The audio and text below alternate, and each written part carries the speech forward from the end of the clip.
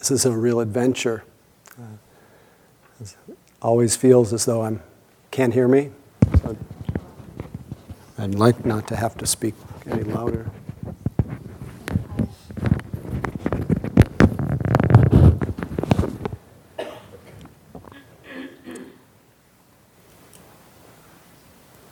Anyway, I feel a little crazy right now, which is kind of fun.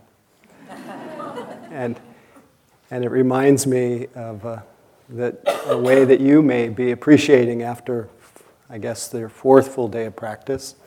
It's a passage from a wonderful teacher named Bhante Gunaratna who says, somewhere in the process of meditation, you will come to the realization that you are completely crazy.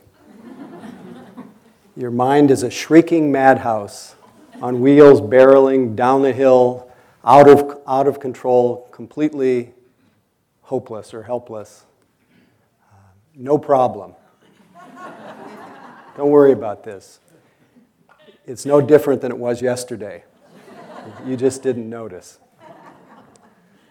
So it's a big deal to open our hearts and minds to the madness that plays through. But it is a particularly unique human characteristic that our craziness, our difficulties, only humans seem to be able to turn our difficulties into wisdom, into love, into healing, into awakening. And if I look back at my practice over the years, I would say the things that are hard to bear, my inner critic, which I used to have an intense inner critic, and I can say with a lot of confidence that it will pop up from time to time, but there is a default kindness that comes, a default caring that comes now whenever that it comes to the rescue in a way. And it's not because there perhaps is there is a lessening of, the inner critic is pretty quiet, but when it comes, because I have felt it, because I've experienced it, let it cut more deep. You know, that poem that Jack shared on the first night, he said, from Hafiz, where he says, don't surrender your loneliness so quickly. Let it cut more deep. Let it ferment and season you as few human or divine ingredients can. The line he left out at the end, which I just want to add tonight for my own reasons, he says, after you've let that be felt, he says, something missing in my heart tonight has made my eyes so soft, my voice so tender, my need of the divine absolutely clear. So it has been through opening to the difficulties, through all the various insecurities and the inner critic and the judgments and the endless changing conditions that my heart, and I assume your heart, will be tenderized. And your eyes already, over the course of these days, look more soft. And your voices, when you come into the interviews, are more tender. And this is the magic of being human, that the cure for pain is in the pain. And that's why I think that the Buddha's first teaching was stress.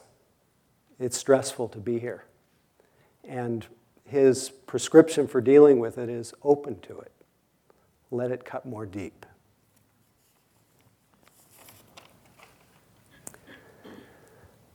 So it's the same with the hindrances that Noah spoke about last night. We make that shift from simply being carried along by what I love the way that you described it as being normal, carried along by that wanting mind, that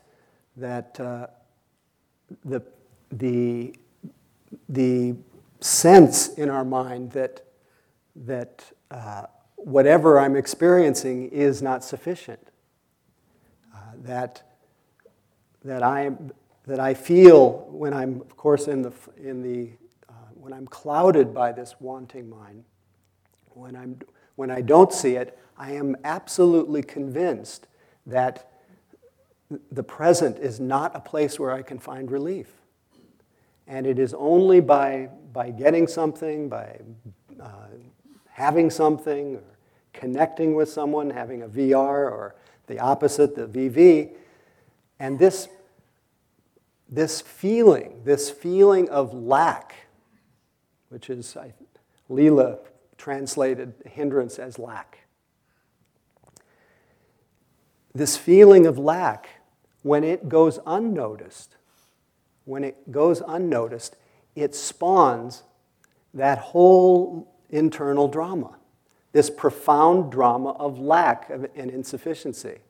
And we can literally wander a long time in that imaginary world with ourselves, the imagined me as the central character, who's moved from the past, which really doesn't exist, is passing through this very tumultuous, unsatisfying present on my way to the future, when things will really get good.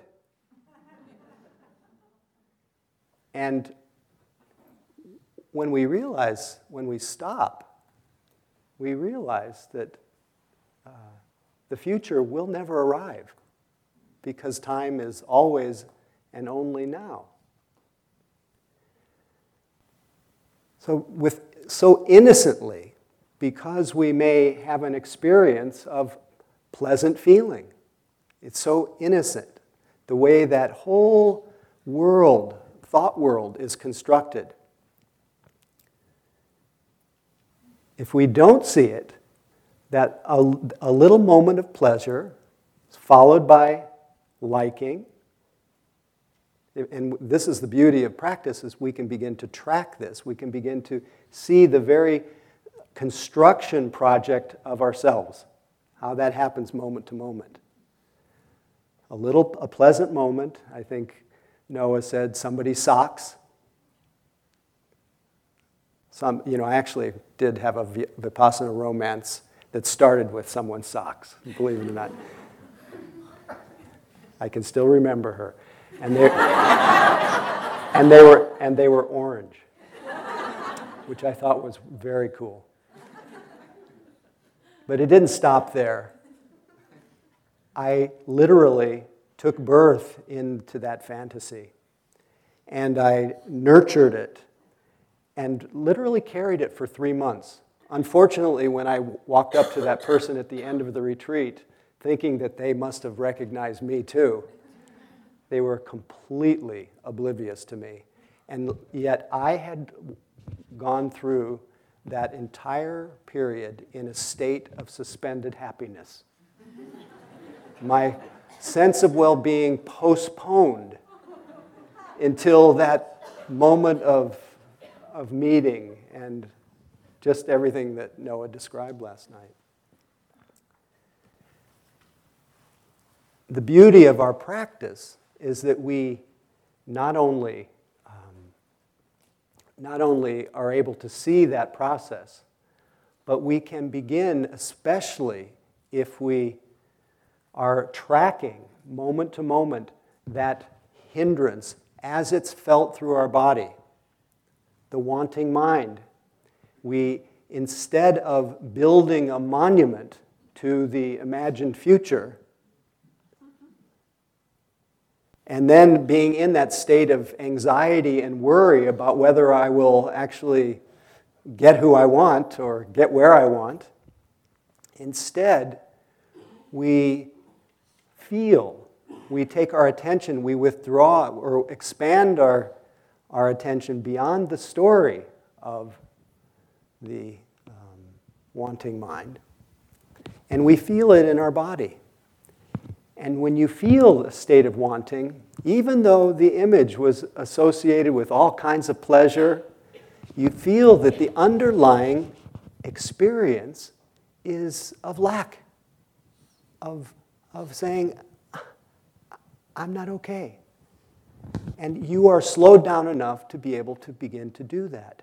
And if you do that, you will feel perhaps the unpleasantness that becomes the seed cause of so much wandering, the unpleasant feeling of lack, that because it wasn't felt, it produced dislike, and that dislike created a kind of internal pressure. When you don't like something, we tighten up. Have you noticed when you're in a state of aversion? Tighten up, and that, for lack of a better word, that energy has to go somewhere. And where does it usually go? It goes right into that, what the Buddha called papancha, into proliferation, into that construction project of the whole world of fantasy, of where I'm going.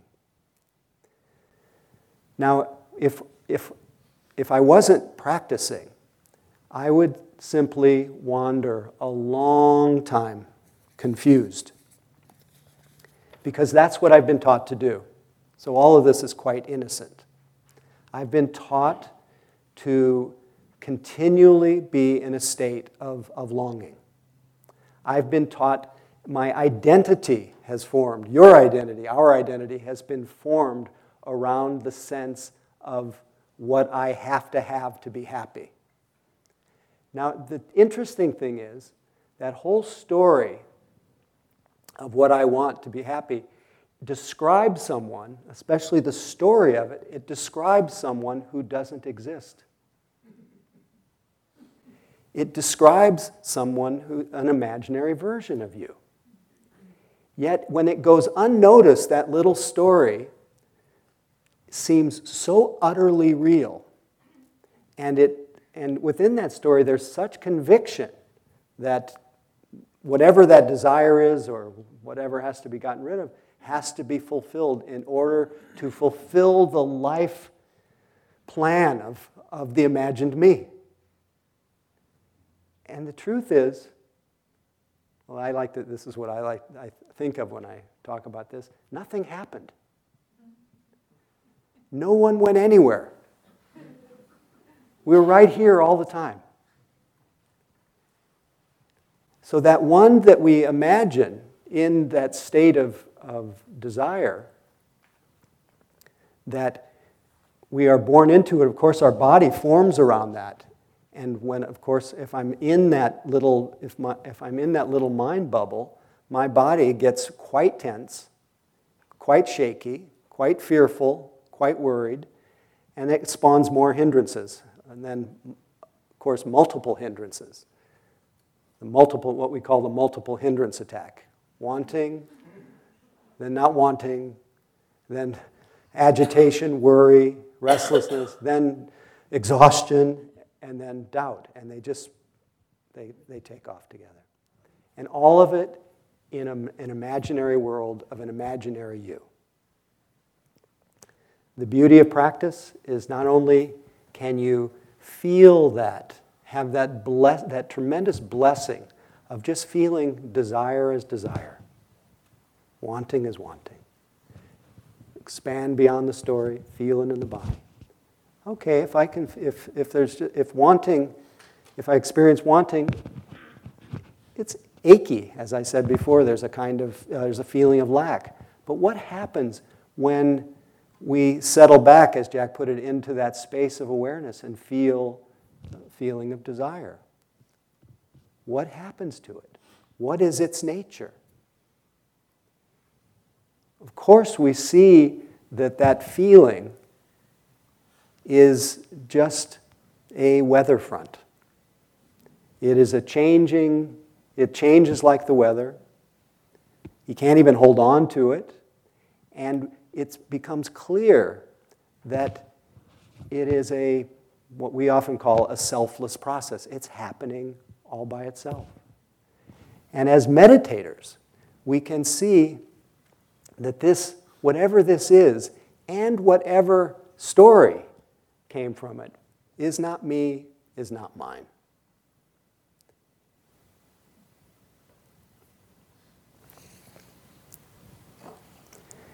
In the meantime, that very experience that when unnoticed spawned that endless wandering. I'm reminded of another story. I sometimes tell this story as though it was somebody else, but I'll admit tonight that it was me.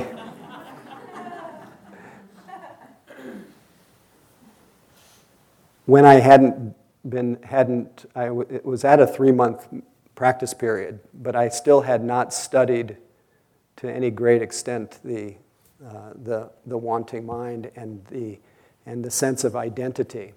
So I didn't realize the extent that innocently my identity, which the Buddha called Sakaya Ditthi, which is just a view, an idea. Identity is just a sense of yourself. It's an idea of yourself. And as an idea of yourself, it can't really fully capture you. Like there's not one person here that could be captured in an idea of self, which is, I think, good news. Because as Rumi put it, out beyond all our ideas about ourselves, ideas of right doing and wrong doing, which is often what a lot of our identity is tied up in. Right and wrong, measuring how high, how low. Out beyond that, there's a field. And when we kind of step out of those ideas of self for a moment, or just see them for what they are, there's often a feeling of quiet. And as one teacher, Nisargadatta, put it, if you don't disturb that quiet and you stay in it, you'll discover that it's permeated with a light and a love you've never known, but you recognize it at once as, that's who I am. That's me.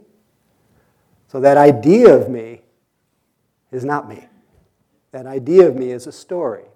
It's a story forged by experience, sometimes by trauma, sometimes by our bodies, our shape, our size, our race, our religion. It's shaped by conditions. But yet, no matter how useful, how much it gives us a designation for a place of belonging, a way of describing ourselves, it is still an insult to your immediate and indescribable nature, which can never be captured in a thought or an idea.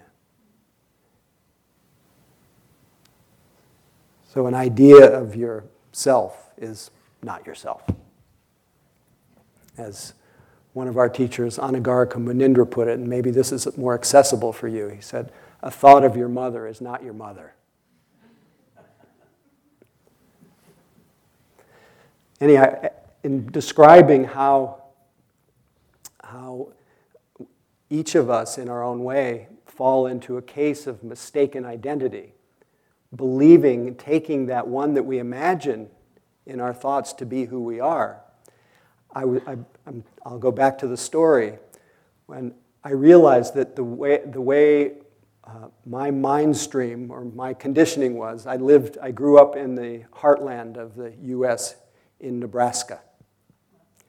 And quite innocently, by osmosis, I became identified with, my identity view got tethered to the state's football team. And as an identity, there is an endless need, because it's tethered to ideas, it's tethered to circumstances, it's tethered to the past, which is gone, the future, to the future, which it hasn't happened. Any identity has to be maintained. It has to be fed. It has to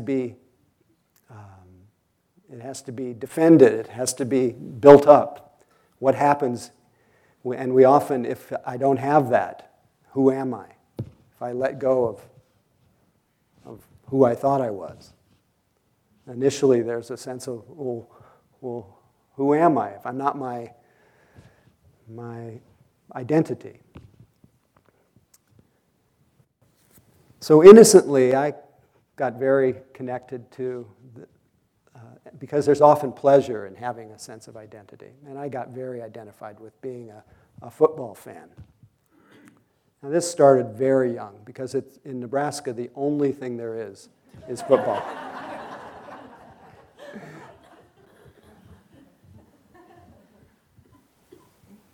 So how karma comes home to roost in the middle of a 3-month retreat, sitting quietly, getting to be close to Thanksgiving. I'm about 25 years old or so. And the thought arises, just a little I thought, I would love to be able to see the Thanksgiving rivalry game. I want to watch that football game.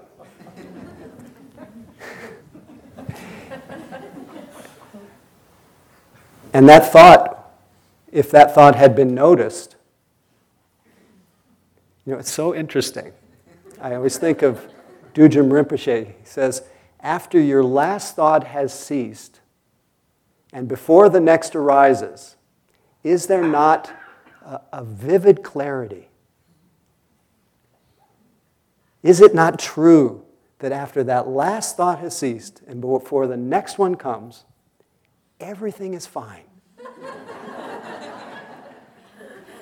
There is no evidence for any of us that we're not okay if we don't consult our memory,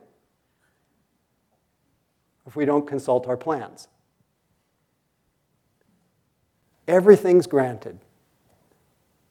I'll get back to the story, but it reminds me. Hafiz, I promised Noah that I would pepper the talk with poetry tonight. Some like the poetry, some don't. Hafiz said, what do people who are sad have in common? They have all built a shrine to the past and often go there to do a strange wail and worship. What is the beginning of happiness? To not be so religious like that. And I wrote my own verse for the other side. What do people who are worried or anxious have in common? They have all built a shrine to the future and often go there to do a strange wail and worry. What's the beginning of happiness? To not be so religious like that. Now, it's not to have those thoughts. We are thought machines. But we can make that shift from going to building a shrine to the past or the future and going there and doing a strange wail and worship. We can go from being absorbed in it to knowing, oh, that's a thought of the past. That's a thought of the future. That's the wanting mind, as Noah. And the one who is being born in that wanting mind is just an imaginary version of me. That is just the personality view, playing out its drama of trying to get what it wants.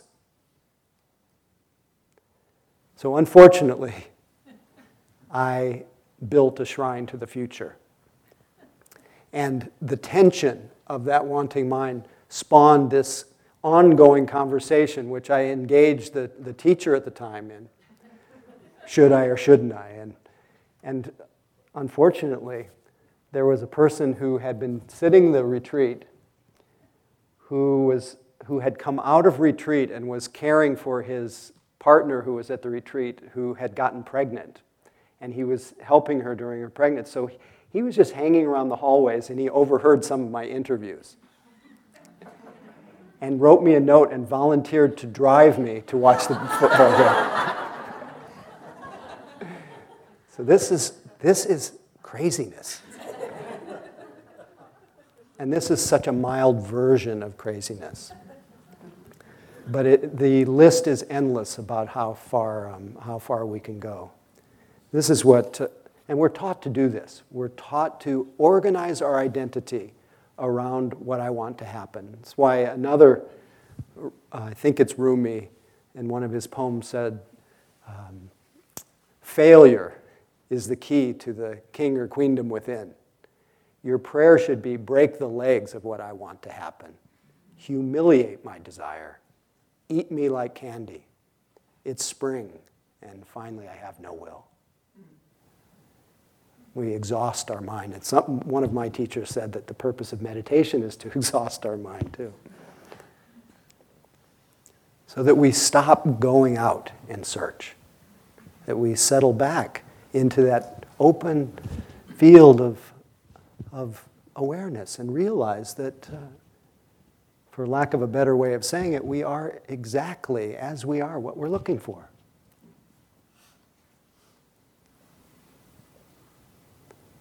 And that it is a kind of delusion that we are entranced by our ideas of lack, our ideas of ourselves, into this state of suspended happiness, of perpetual wandering, perpetual waiting and hoping. And so the beauty of practice is we stop and we notice, oh, this is wanting, or this is pleasure, or this is unpleasant, or this is a feeling of lack. At whatever point we catch our experience, whatever point we wake up to where we are, at that moment, the chain that usually sends us into that world of our imaginary selves, the very state of mind that spawns all of that drama, brings us right back home to the place we never left. That's to reality, which is always close. It's in full view. And yet our mind will continually say, I am somebody who's come from back there, and I'm going to get through here as fast as I can so I can get there. And that whole construction of self through the construction of time is a story, is a dream of somebody who doesn't even exist. Now, it's not to say you don't exist. You're all here in full living color. You are, as Lama Suryadas says, you are beautiful. You are, each person, so amazing, awesome. We've talked about it over the course of the retreat, all the miraculousness of Jack talking about our bodies and feeding them, and just our minds and our capacity to spawn so much fantasy and drama, when in fact there's only 6 things that ever happen. The totality of our life is 6 experiences. Seeing, hearing, smelling, tasting, touching, thinking, coming and going. And yet somehow, completely unprompted, that simple unfolding present, the only reality there is,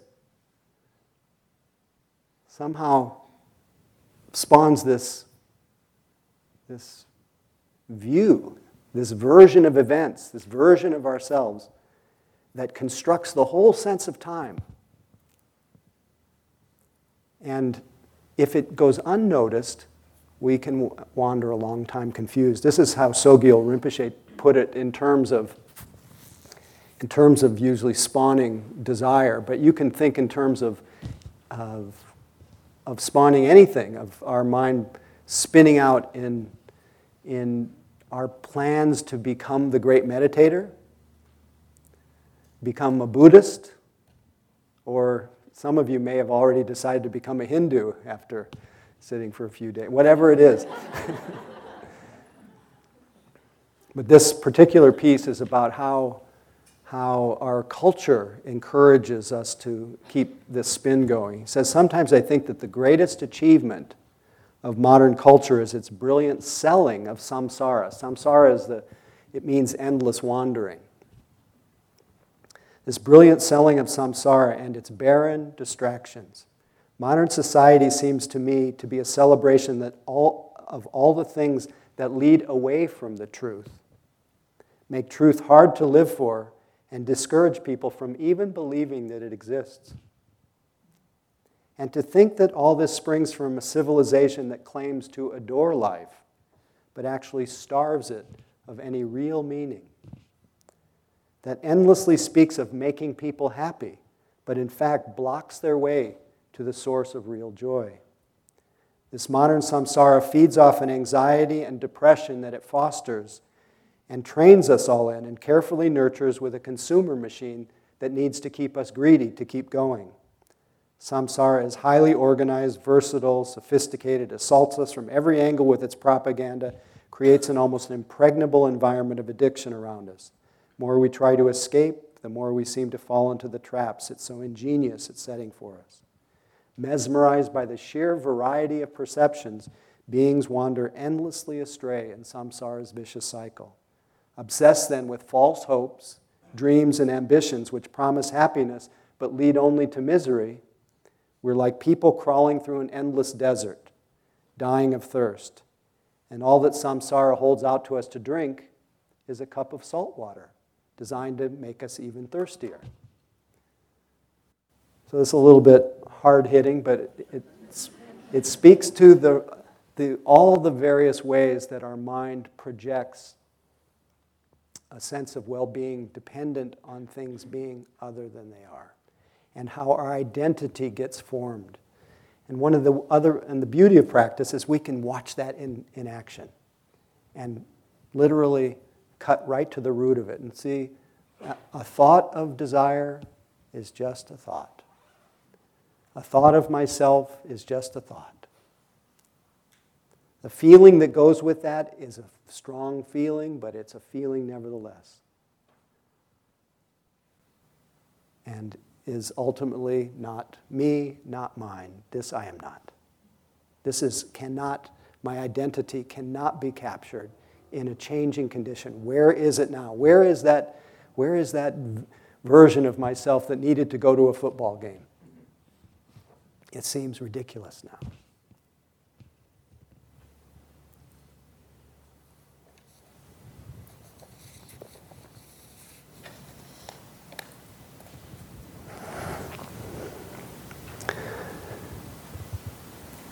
Another way that the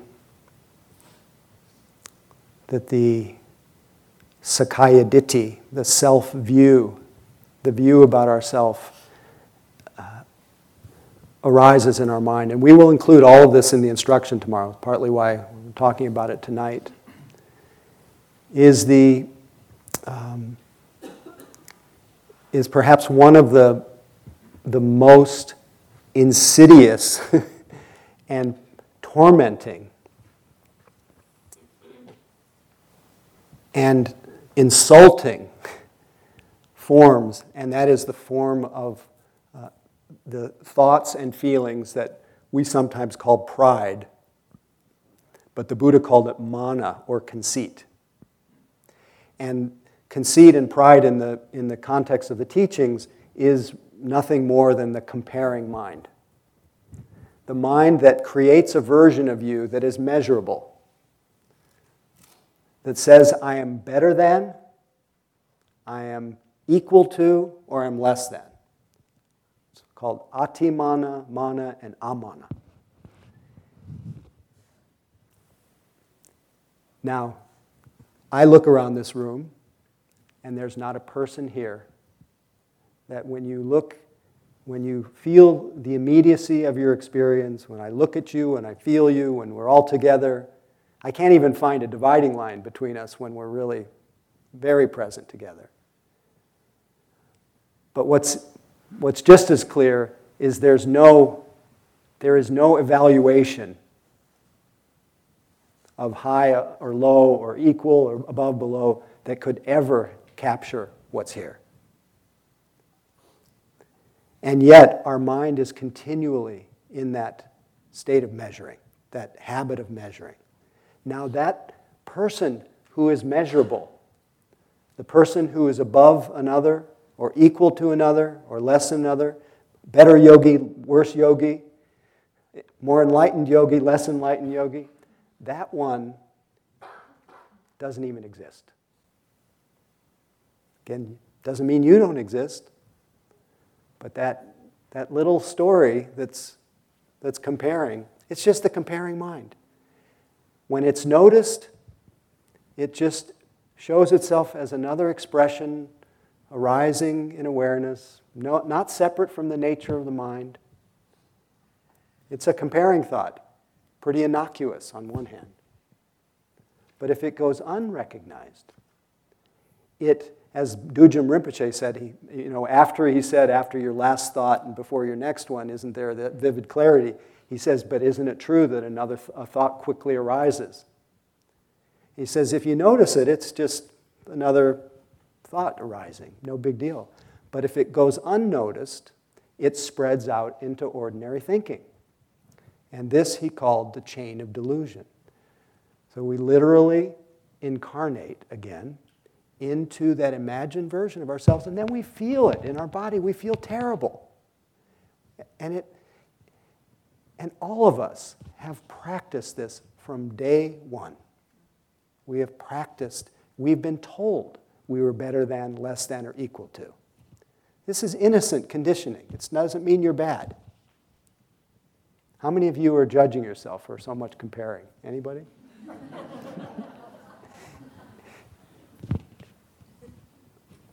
First, I think when you do that, see who it is that you're judging.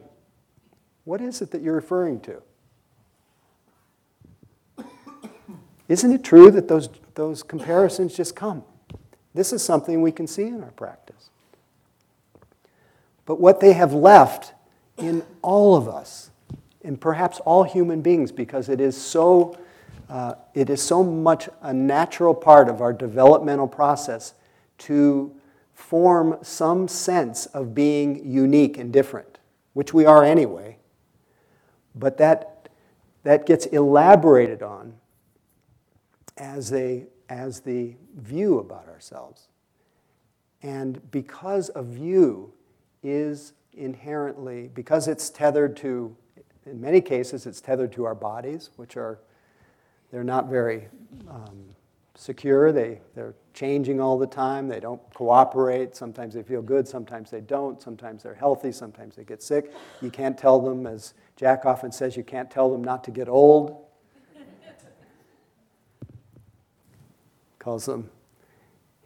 He calls these rent-a-body. Sorry, I hope you didn't mind me borrowing it. So that idea, and often a lot of comparison, is to the body because we have this strong identification with the body. One of the things that happened to the Buddha when he sat under the Bodhi tree is he saw that this body was not even a body. It was just a lot of changing sensations. And it was doing its own thing. And it was one of the things that cut through helped him see through the self-illusion. He said, there's no self to be found in this body.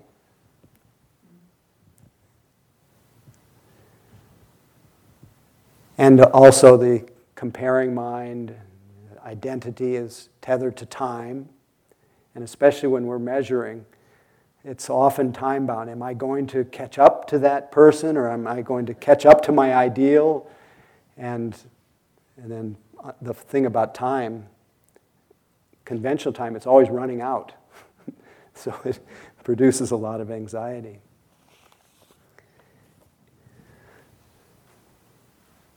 And because it's tethered to ideas are so ephemeral, it leaves a legacy of insecurity. We all feel somewhat insecure, easily shaken. And pride, when we think we're better than. I pride myself on thinking that I'm sensitive. And even on this retreat, I said something that was completely insensitive. And I was seen as having said it. And whoever I imagined myself to be just crumbled in the face of that humiliation, really.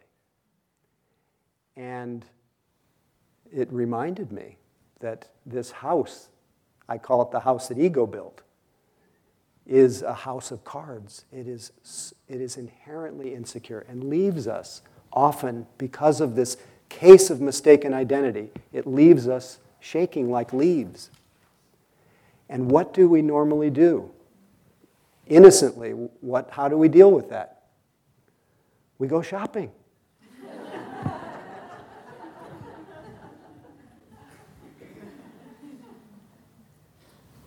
Or we, more often than not, get angry, plan our revenge.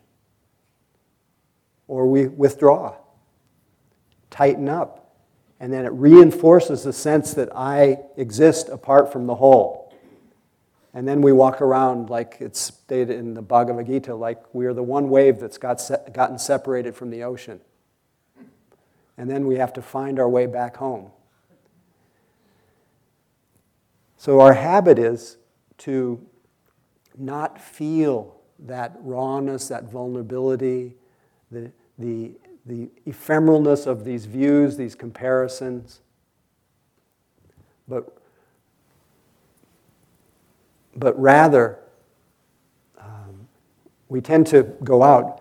Instead, what we do in our practice is we let ourselves feel it. Let those feelings be held in that loving awareness, absorbed in that ground of attention, that immediacy.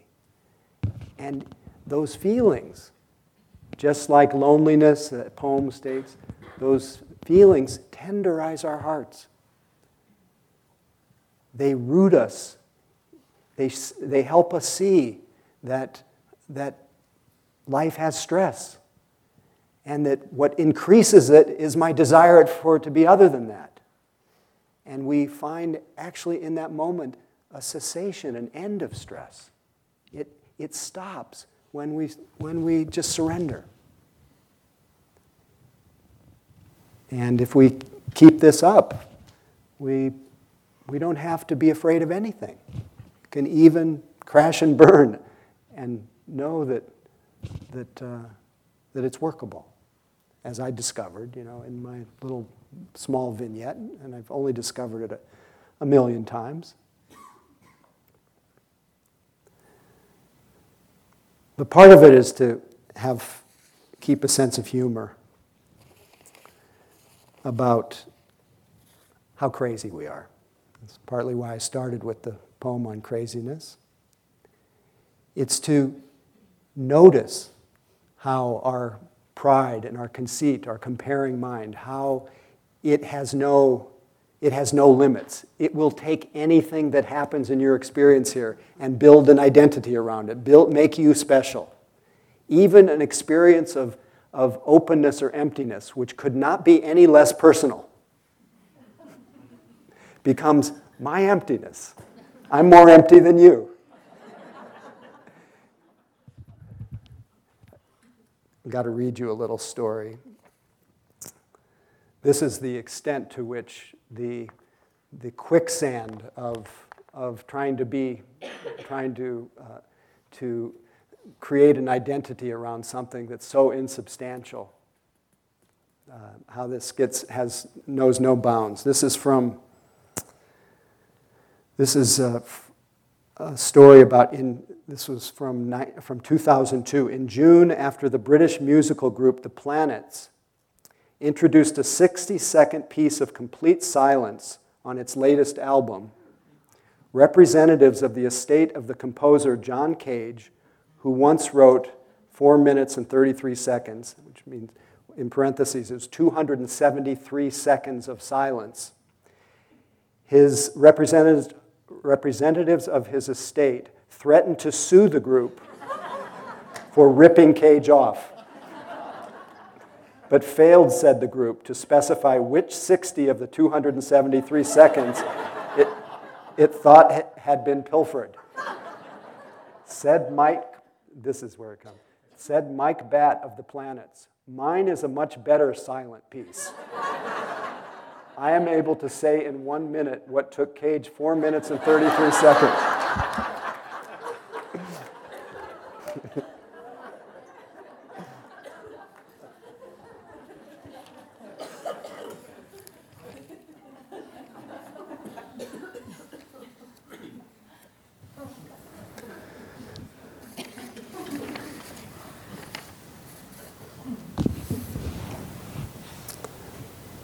And then the how our minds will torment ourselves by comparing our life and our practice to an ideal, to notions. One of the four great attachment that the Buddha talked about was views and opinions, rites and rituals. So we tend to get really caught up in how we're supposed to do things and what a good meditator looks like or what a spiritual person looks like. And that's one of the places that we incarnate in that imaginary version of ourselves. And we can notice that. And with all of these, the insecurity that accompanies them, we have to meet it with, one, a sense of humor, and so much love and caring, because it's also innocent. So this is the humor part of it. This is an anonymous poem called Inner Strength. Many of you have heard this before. Speaking of the comparing to an ideal.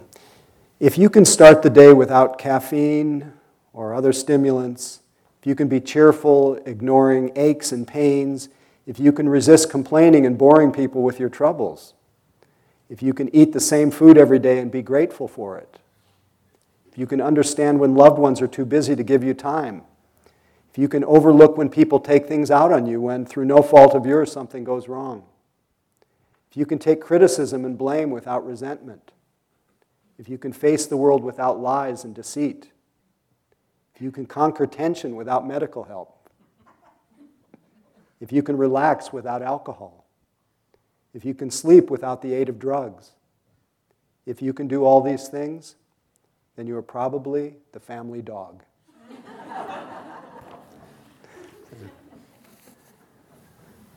So I find it quite useful to explore those hidden comparisons we're making to an ideal and how we hold ourselves to an impossible standard, and then find ourselves forever not measuring up, and then feeling really insecure, not enough, insufficient. When, as we practice, we see that there's, in real time, there's no evidence for it. So that we have to see the difference between the stories our mind plays, the views of ourselves, and what our direct experience is. As James J. Audubon put it, if there's a difference between the bird and what the field guidebook says, believe the bird.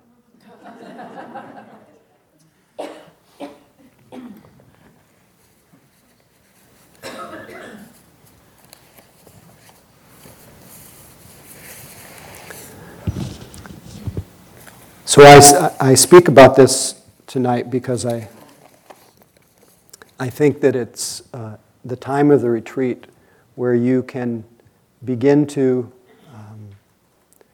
develop confidence in yourself as you are. Not the idea of yourself, but the immediate and direct experience of yourself. And that you can come out of the tangle of fear and thinking, and as Rumi puts it, live in silence and flow down in, as he says, in ever-widening rings of being. He says, why do you stay in prison when the door is so wide open? Come out of that tangle. So what we're doing now is we're continuing that process of making a shift from being simply carried along, as we have been, literally for perhaps lifetimes, carried along by that stream of delusion, and simply noticing, oh, a thought of self is not myself, it's a thought. There's the comparing mind. There's the judging mind. There's insecurity, the effects of all that. And we use, this is equal opportunity mindfulness. Everything gets used to remind us of our love of being just as we are, right where we are. And I can already tell that the that the present is becoming a little bit more, and direct reality, direct experience is becoming a little more compelling, and your desire to be somewhere else is diminishing a little bit. So sink into it, get used to it, stabilize it. Because there really is no path to enlightenment. The path is simply moment to moment, brushing the dust of memory, clearing. Enlightenment is always, ever present. But it gets obscured by confusion, by greed in the mind. The Buddha talked about it as 3 poisons: greed in the mind, hatred in the mind, and delusion. The delusion of thinking that we are not okay. And all the ways that we think we somehow have to be different, have to be somewhere, become someone. This is what the great meditation master Nagarjuna said. This is what happens with our minds and what's possible when we stop. He says, blocked by confusion, I survive, forging a destiny. Through impulsive acts, self-consciously I enter situations where personality unfolds, the world impacts on my sensitive soul. Personality creates self-consciousness, just as attention, the eye, and colorful shape trigger vision. Impact is the meeting of self-consciousness, senses, and the world. It leads to experience I crave to have and avoid. Craving makes me cling to sensuality, opinions, rules, and selves. Clinging is to insist on being someone. Not to cling is to be free, to be no one. To be someone is to be self-conscious, impulsive, thinking, feeling body, which is born, ages, dies, suffers torment, grief, pain, depression, anxiety. Anguish emerges when someone is born. Impulsive acts are the root of life. Fools are impulsive, but the wise see things as they are. When confusion stops through practicing insight, impulsive acts will cease. By stopping this, that won't happen. Anguish will end.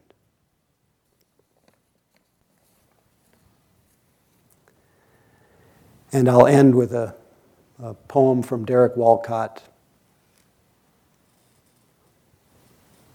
about the ending of anguish.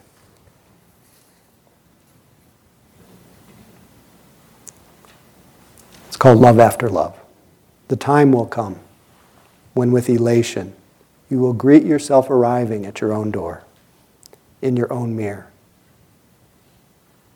And each will smile at the other's welcome and say, sit here, eat. You will love again the stranger who is yourself. Give wine, give bread, give back your heart to itself. To the stranger who has loved you all your life, whom you ignored for another, who knows you by heart. Take down the love letters from the bookshelf, the photographs, the desperate notes. Peel your own image from the mirror. Sit, feast on your life.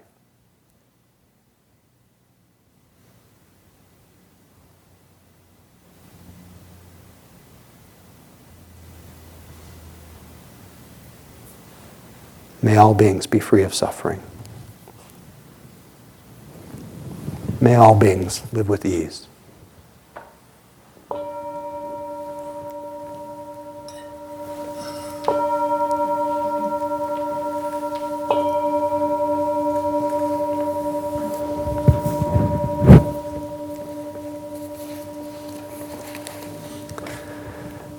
So you have about 35 minutes to enjoy your comparing mind, to stay where you are, to be mindful in the transition, in your